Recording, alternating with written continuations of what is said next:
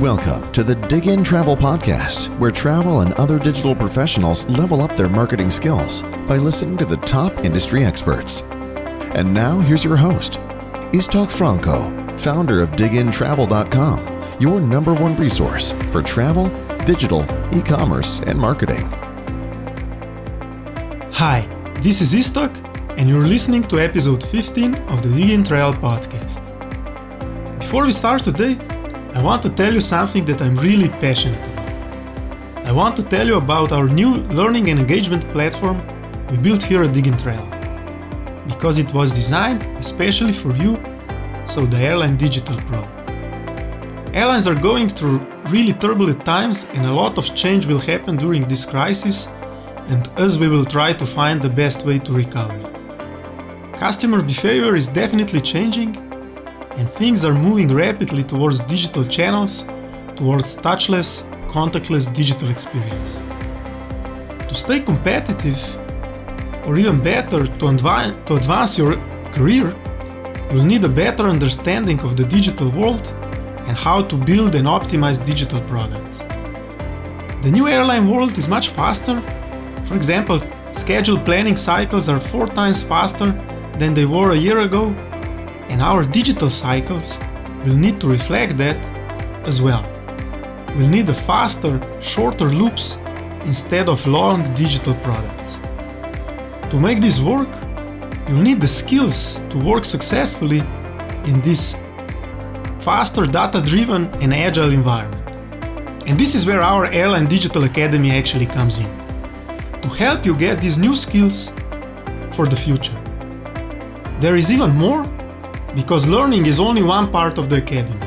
It's a big part, but as important as learning is also our peer-to-peer platform. We want to connect you with other passionate airline digital people and enable you to interact, to exchange ideas for new future digital products. So please check out digintravel.com/academy to learn more or reach out to me on LinkedIn. One of the main things about our academy is to help you build new airline digital products of the future. And this is also what our today's podcast is all about. I preach a lot about new, agile, data-driven digital marketing that is based on experimentation. But still a lot of times I hear from you, come on Istok, this is great, but how can it be done in practice? And now don't tell me about startups or Airbnbs or Skyscanners and Booking.coms of the world. Show me a case of a big traditional legacy airline that is doing it. I hope that today's chat with Vanessa, who is a head of product at LATAM Airlines, so a big traditional airline, and she's one of the most passionate airline digital people I know, will show you that this change can be done and we can do things differently. So please also check my supporting article for this podcast to see 5 principles of how doing things differently and what does that mean actually in practice. You can find the link to the article in the show notes of this podcast. Because to me, any digital transformation starts with a new mindset of doing things differently. And this starts with passionate people. Vanessa is certainly one of the most passionate people, the most passionate digital people I know. And this is also one thing that we want to do with our new Airline Digital Academy. Connect you with passionate airline digital people. So I hope I'll see some of you in the Academy soon, and I really hope you'll enjoy this episode of the Dig In Travel Podcast. It certainly is one of my favorite ones. Hi Vanessa, and welcome to the Dig In Travel Podcast. Hi, good morning from Chile. Yeah, very glad to finally make this happen. I'm really excited because I follow your work about product and digital and experimentation, and it covers everything basically we do here at Dig In Travel for airlines. So really excited to talk to you about all these things today. Before we start, I usually don't do intros where people talk about backgrounds because I like to jump into topics directly, but you have a very interesting role as a head of product as a part of this big digital product environment in LATAM, and there are, if I'm not mistaken, you're the whole LATAM ecosystem is 23 different sites, more than 40 digital product teams. Can you explain a little bit what exactly is a head of product role, or how does it look like in real life?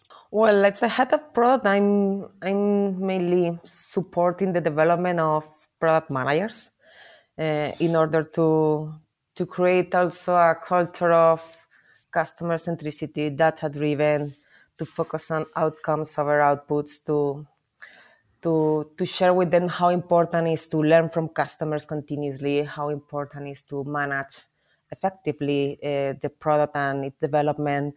And on top of this, that the success of the product is to foster people collaboration, because we have very important and very big professionals in our digital area. And thanks to their interactions, they are able to produce a lot of value to the company. So it's like almost like a coaching and mentoring role.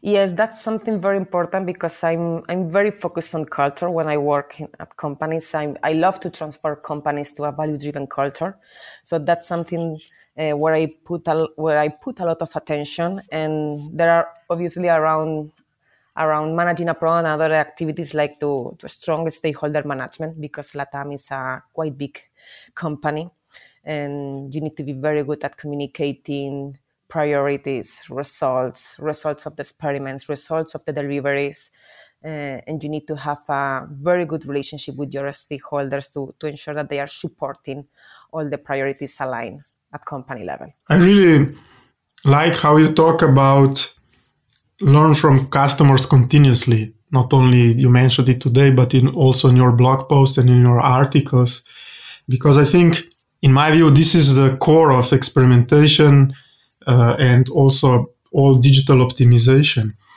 And what I see a lot of time in our industry, digital marketing, I think terms like growth hacking a little bit contradict this, because they're talking about hacking, almost hacking the customers, not always growth.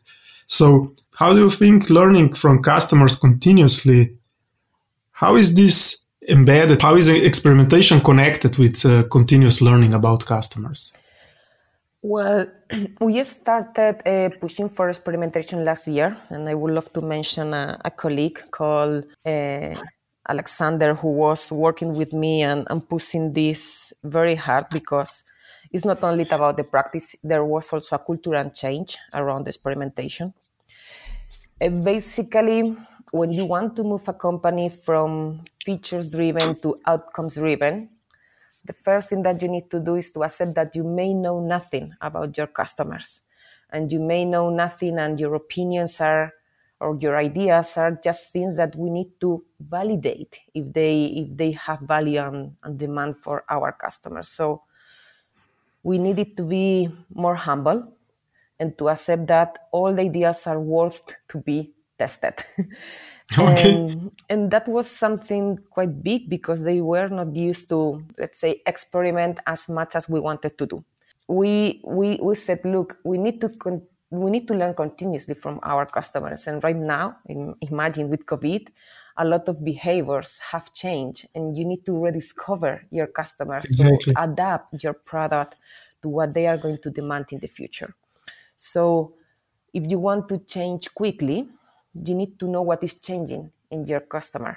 And that's why we were putting in practice experimentation to learn, and also to validate the learnings and ensure that we are sending to the delivery flow what matters, because the numbers said that it's worth to invest on that. And you mentioned COVID now and how customer behavior changes, how there are many more, I think, friction points, many more questions that people have, especially when it comes to travel. Did it help that you started this process a year ago with experimentation? Does it help now to be more agile in testing some of the new things, or how to react to COVID? Yes, it helped, because at the beginning we needed to set up some, let's say, mindsets. We ran some trainings. We set up some tools that we were using in a different way. And right now we are much more agile into running tests. And something that we did very well was also to train every single person inside the product teams, not only the product managers or the product owners or the principal engineer. We trained every people because we wanted to move their mindset to do that. So most of our people are able to experiment. Most of them know how to define an experiment and how to set up the configuration with the support of other colleagues. Most of them are used to experiment before delivering. So that's something that step by step has become a habit. This is interesting. I was talking to in the past podcast to Stefan Tonke, who is authority on the subject of experimentation, and he wrote a book about it, and he teaches about that at Harvard Business School. And he was talking about different organization models when it comes to experimentation and being agile. He says the companies usually start with this more centralized approach, but then they move to more decentralized approach, where they have a central figure or central function that just supports experimentation with know-how and things. And it seems like you at LATAM are going this way because of the large organization. You're trying to decentralize this, so enable everybody, teach everybody, instead of having a centralized unit that would run these tests and be basically a bottleneck if you want to do more of them. Yes, this is right. I believe that there are two approaches when you want to start running experimentation and growth techniques. If you have a dedicated team, that team is going to be the only one, let's say, developing that mindset and will send to the delivery flow what's worth to be delivered. Okay. So inside the culture of the company, I believe that some teams could believe that that's the top team, the special team that is discovering all the time, and we It's are like a SWAT team. Yeah? Exactly, and we are just the executors. And Marty Kagan, I remember when I read his book Inspired, he said, "What do you want? Do you want to create missionaries or mercenaries?" So that schema, let's say, is more related to mercenaries, but we wanted all the teams to experiment because that's also very related to our velocity.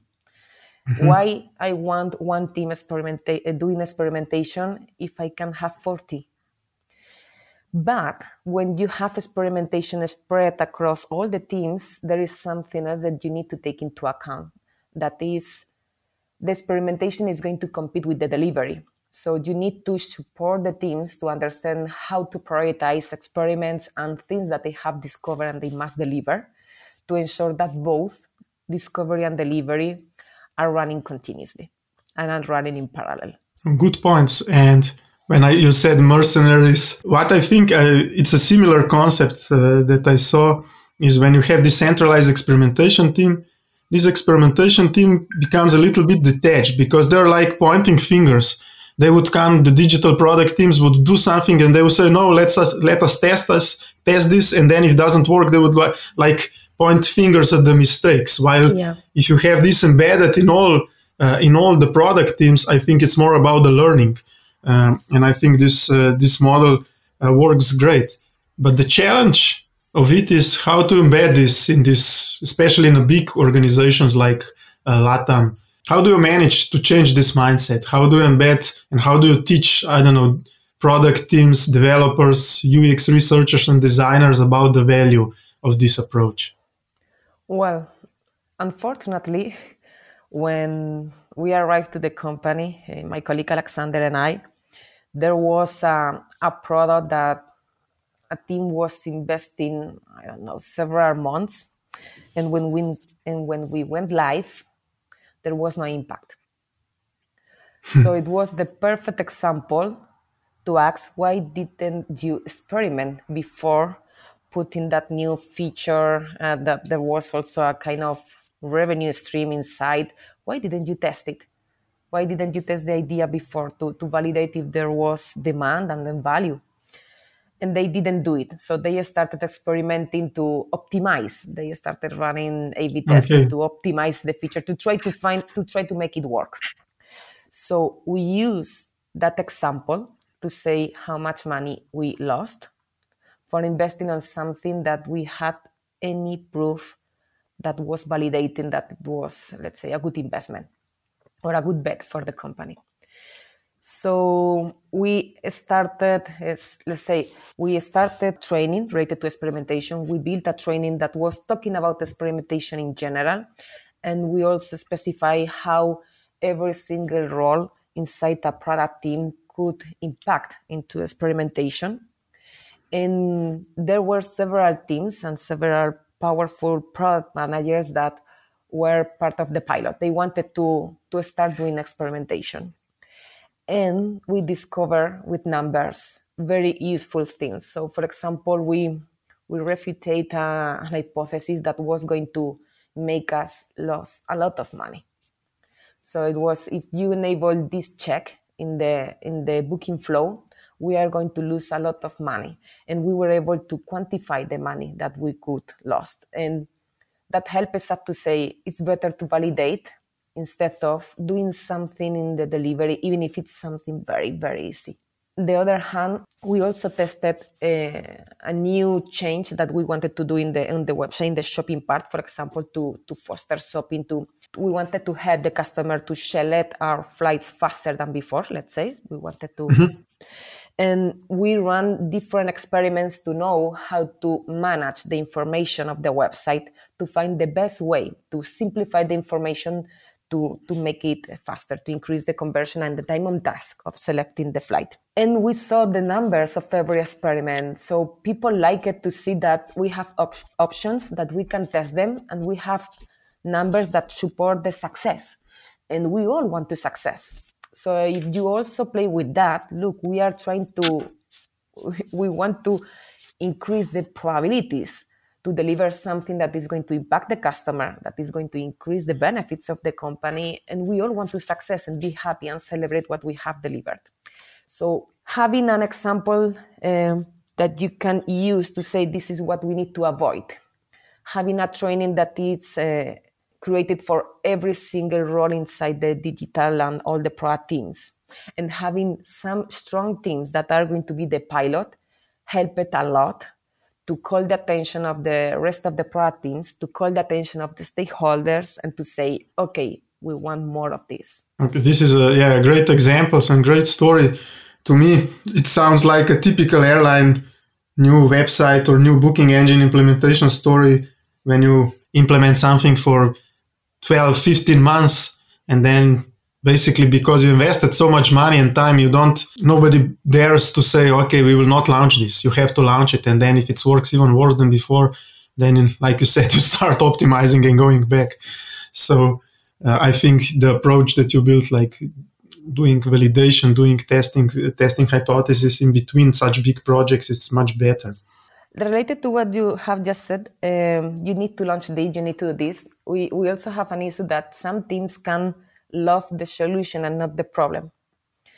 And it's very difficult for them when it's not working to accept that maybe that's something that we need to kill. Yeah, and you also need to manage that emotional impact when a team is very committed with the product and with the solution. One point I talked yesterday, did a similar podcast recording with Amanda Stockwell. She is a teacher on LinkedIn about user research and how to do agile research. And she will be one of the instructors in our Airline Digital Academy.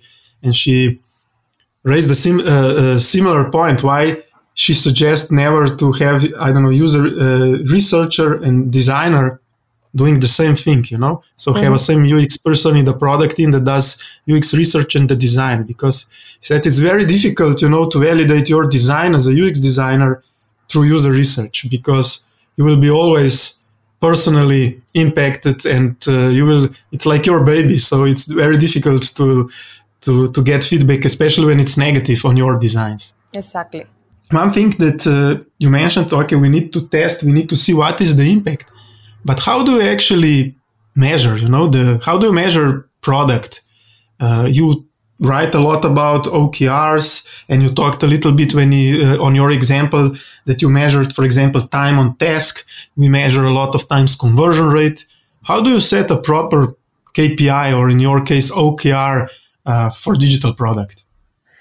Well, I believe that the most important part when you start experimentation, when you want to implement OKRs, when you want to measure, The key of everything is how do you manage data and how do you define data.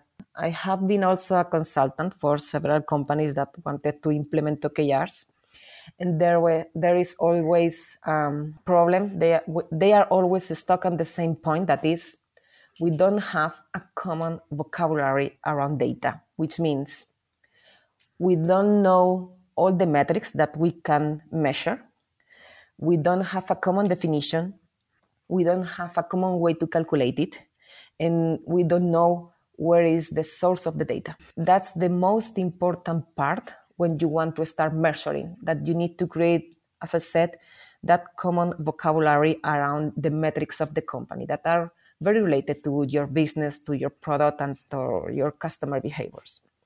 So once you have your data, and that data and that, let's say, all those metrics are shared across the company, you need to start, let's say, having very interesting conversations. I don't believe that there is one recipe to find the best metric or the best KPI.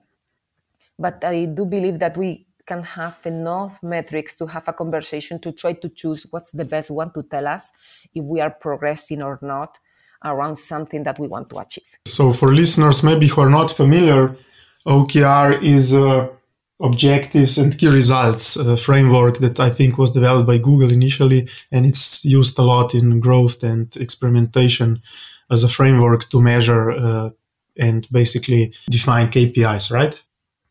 Yeah, that's it. And we started working with OKRs also last year. When you have a good sense of your data and a common understanding around your data, I think that the main challenge when you start implementing OKRs is that that's going to move you from feature-driven to a more customer and data-driven approach. Something that we were also putting a lot of attention in is that when you define the OKR, to ensure that the objectives are mentioning the customer, are quite focused on the impact that you want to create. Because when you impact the customer, benefits come later. We want to ensure that we make the impact. We try to avoid the how we are going to do it, because we let that to the teams to define the initiatives to ensure that, to let them, let's say, be creative, to understand the objective and to propose what they are going to try to do to achieve it.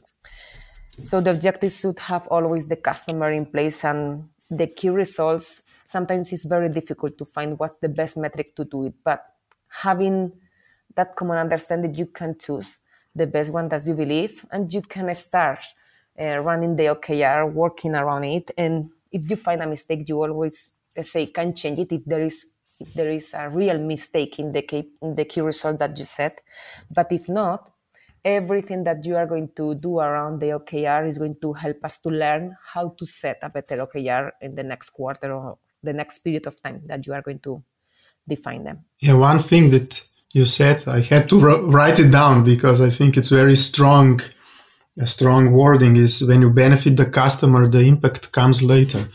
And this, I think, is a big challenge and sometimes also a big problem in digital marketing, when even when we implement experimentation and testing, because a lot of this vanity siloed metrics. So we would like to optimize our Google campaigns with the best click-through rates, and we can frame the messaging in a way that click-through rates are better. We can promise customers, benefits that maybe we cannot deliver on, and then we can increase the conversion rate. But like you said, maybe the impact comes later. And this is when it's really challenging to define OKR or a metric or evaluation criteria to measure your experiments on that is really carrying this end-to-end impact. I was talking to Ronnie Kohavi, who is head of experimentation now at Airbnb, and he was talking about watermelon metrics. So some metrics that look green on the outside, but for the customers are actually red. Exactly. Yeah, and this is the challenge of how you can really define and how to make people to expect. Because I think especially in the airlines, in the booking funnel, the product teams that are involved with the booking funnel and conversion, we are really into optimizing that. but sometimes to expect that higher conversion not necessarily will mean longer customer lifetime value or even retention or even average order. This is something difficult. How do you help people accept more, let's say, more end-to-end OKRs and KPIs?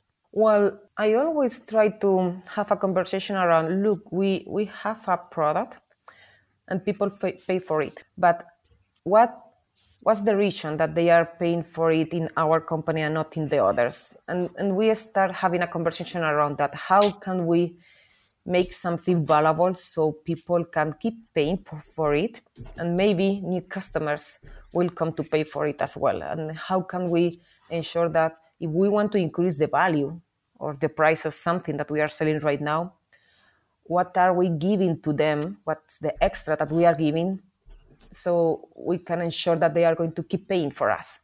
So we need to make money because we are a company and need to pay a lot of people and employees, but we need to make money thanks to creating valuable things for our customers. So that's why using this is when I try to turn those OKRs. So if we want to increase revenues by 10%, okay, thanks to that. Thanks to what? Sorry. Thanks to what are we going to deliver to the customer, what we are going to propose to the customer to ensure that those benefits are going to increase, because the customer comes first.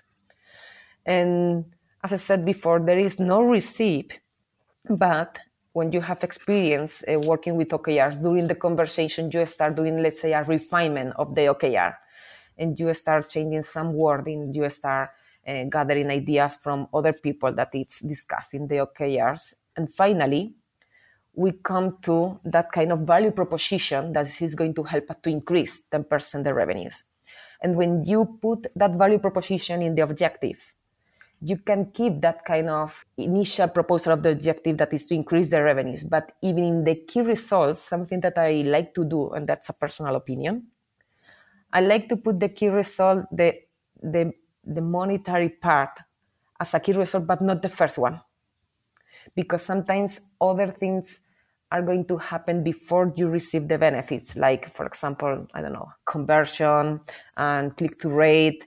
You can also write the key results as a funnel to finally achieve those benefits. And that's helping people to understand that customer comes first. And when they are very focused on the value of the customer, the benefits will increase after that. One interesting thing that I saw that you wrote about in the past is that you also measure the time that it takes from the beginning to the end. So when even defining experiments to gathering idea, defining experiments, then making it into production testing, and then validating, and then basically launching. Because to me it was very interesting that you measure all these different phases, so you see how long does it take to do this, and how long does it take for experiment to go from beginning to an end. How did you came up with this framework, and how does it work in practice? Well, when I arrived to LATAM, my first mission was to create a common culture to deliver value continuously. And in the practice, what we did was we created like kind of two flows, one for the experimentation and one for the delivery.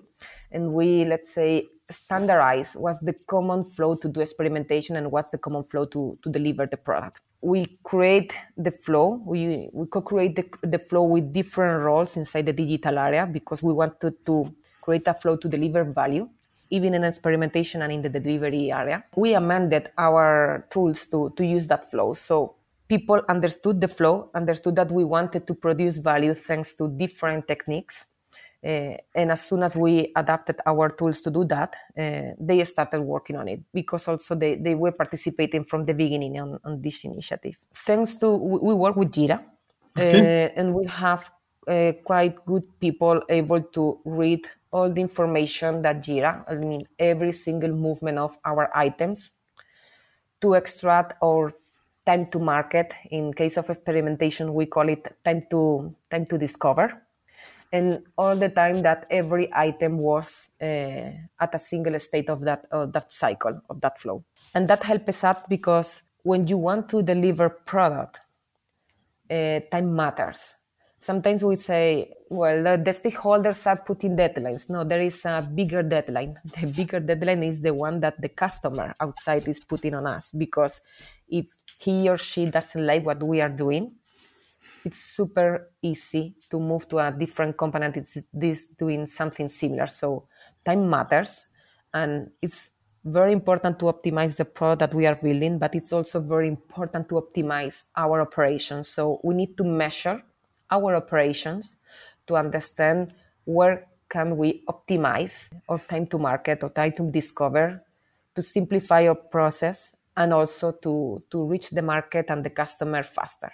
That was the purpose of that initiative. No, I really like the initiative because, like you said, time matters and it's true.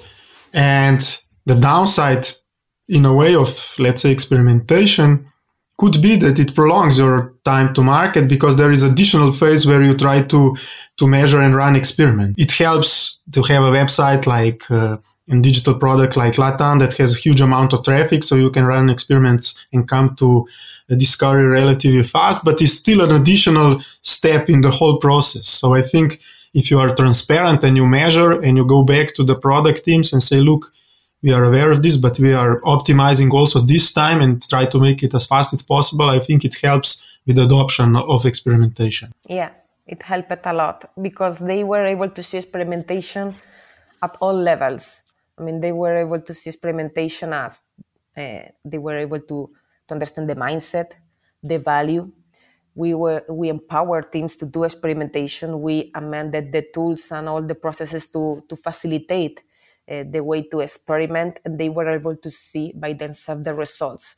And when you run an initiative to do this, that is also, there is inside in the background a lot of change management things to, as you said, to adopt something like this. When you cover all the points, the mindset, the value, and also the operations, basically you are creating also autonomy in teams to create the habits and that way to work. The thing that if you break it down like this, I think it's also good because it shows everybody what are the different phases of experimentation, like so how to define the hypothesis, how to do even the research before, so user research that you base your hypothesis on, and then how you define what will be the thing that you will test, and then you put it in production, so delivery for testing. So I think if you put it in these different phases, especially in bigger organizations like LATAM, then people can also see that, okay, we can do some of these phases in parallel. They don't need to be like waiting for previous task. So we can do more things in parallel, because a lot of times I see people think you need to do it from the beginning to end in one go, and then this time becomes a little bit longer. Yeah, I see the flow as, I always say to the teams, look, the flow is like a kind of question and things you need to do to deliver value end to end. But it doesn't mean that you need to do every single step in a different day.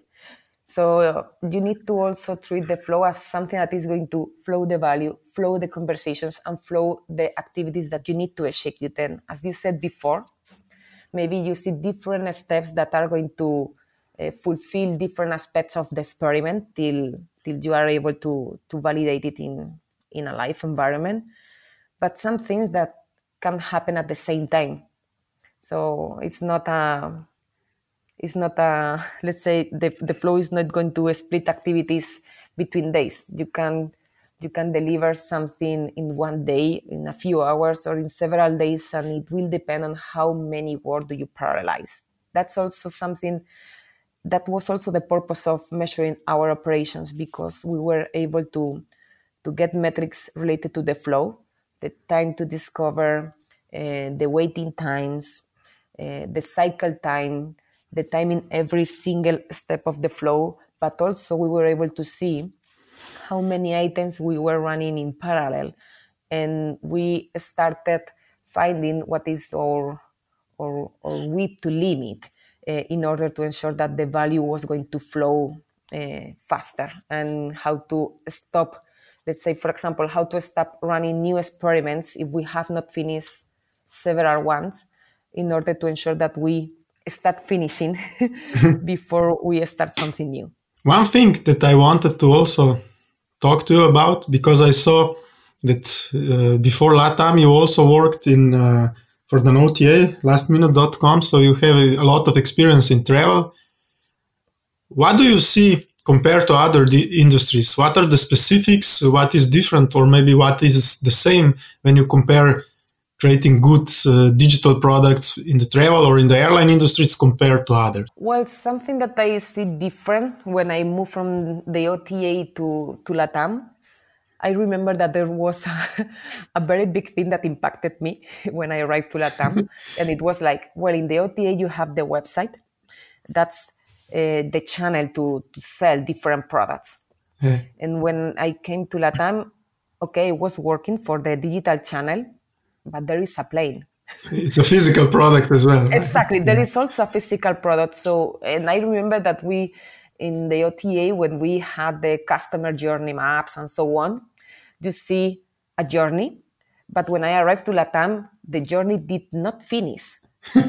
When you send the confirmation email of what you have sold, the journey continues with the check-in, continues with the boarding pass, continue with the airport, continue with the experience inside the plane, continue when you land. I mean, it's incredible, the big difference and the amount of things that you need to take into account also, because a lot of information that we provide in the airline can be used in the post-booking phase, okay? Mm-hmm. In different moments. And that was something that impacted me a lot, because also doing discovery. In the OTA, we were doing discovery maybe with interviews or focus groups or calls, remote calls, and always based on the website. But in the airline, part of our discovery was to go to the airport and to see how the customers were getting the boarding pass, to see how our customers were understanding the information in the boarding pass, because the boarding pass is generated, it's let's say it's configured when you buy the ticket in the digital channel. The boarding pass is configured through the digital channel. So there are a lot of things that you need to take into account that are related to the physical experience of the customer. Yeah, exactly. One thing that's maybe I'm curious to hear about is you're talking, okay, for airlines, and this is correct, there is not only the website or mobile app to booking, but there are different digital touch points to do the check-in, to do maybe even baggage self-service drop. In-flight entertainment is another digital touch point. And I think now with COVID, there will be more, because people will want to do even more things in a touchless, contactless, digital way. Do you already test and run experiments on other digital touchpoints as well, or is this something that you're looking to do in the future? Because what I see in our industry, many airlines still struggle to do this on the main websites, so other touchpoints are often left out of these kinds of projects and experimentation. Look, since the last year, there were some ideas that were, let's say, pointing to what you said, to other ways, to other digital touch points. And with COVID, let's say those tests were prioritized much, let's say, faster than we expected. And that's something that the company is taking into account for sure with the new experience that we are trying to discover from our new customers. Yeah, good point. I think, like you said, COVID, unfortunately, change a lot of things, especially in travel, but it will accelerate a lot of the things when it comes to digital. Exactly. It's going to accelerate a lot of things that we thought that we will have time in the future, but that future came faster than we expected. And that's also a good opportunity for companies that had some ideas similar to that, to accelerate them and because it's going to create a change on the mindset as well. Yeah, no, I agree. And I preach a lot of this to airlines, that I think there will be opportunities to accelerate adoption of various digital scenarios that were maybe before a little bit difficult. Like just increasing the share of direct web sales, or increase the share of web check-in, baggage self-service, things like that. And there could be new digital scenarios that airlines can develop that were people now used to in the other world, like pre-ordering of, I don't know, retail, food, things like that. And I think these are some things that airlines can take advantage on and introduce these digital scenarios, because people will be much more used to them now than they were before. Yeah. Okay, Vanessa, to wrap this interview, one thing that I'm always curious, especially when I talk to interesting people like you who are really knowledgeable and I learn about a lot of stuff. So I'm interested in two things, because I see you also teach a lot of these things with your blog and workshops. So how do you personally learn about digital product development, about agile methods, about experimentation? And also maybe how you teach them. What is the best way for people to learn about this? Well, I have two main sources of information. One is the books. Okay. I like to read books. I like to read blogs a lot, but sometimes, in a blog you have a few topics, a very quick input related to something that is interesting. And I do believe that when you want to expand that knowledge, it's good to read the book that it's recommended to different topics. So that's my main source of learning. The second one is to practice, to try to put in practice what I have learned. And because that's going to, let's say, help me to digest and to really feel what those, let's say, words that you read come to a reality. On the other hand, I also like to share my experiences with my blog. And I also follow people on Twitter that inspire me. That inspire me with their daily activities, with the daily posts that they usually share. And I would say that these are the three main things that I do to learn, but mainly the books, and to try to put in practice what I have read in the companies where I work for.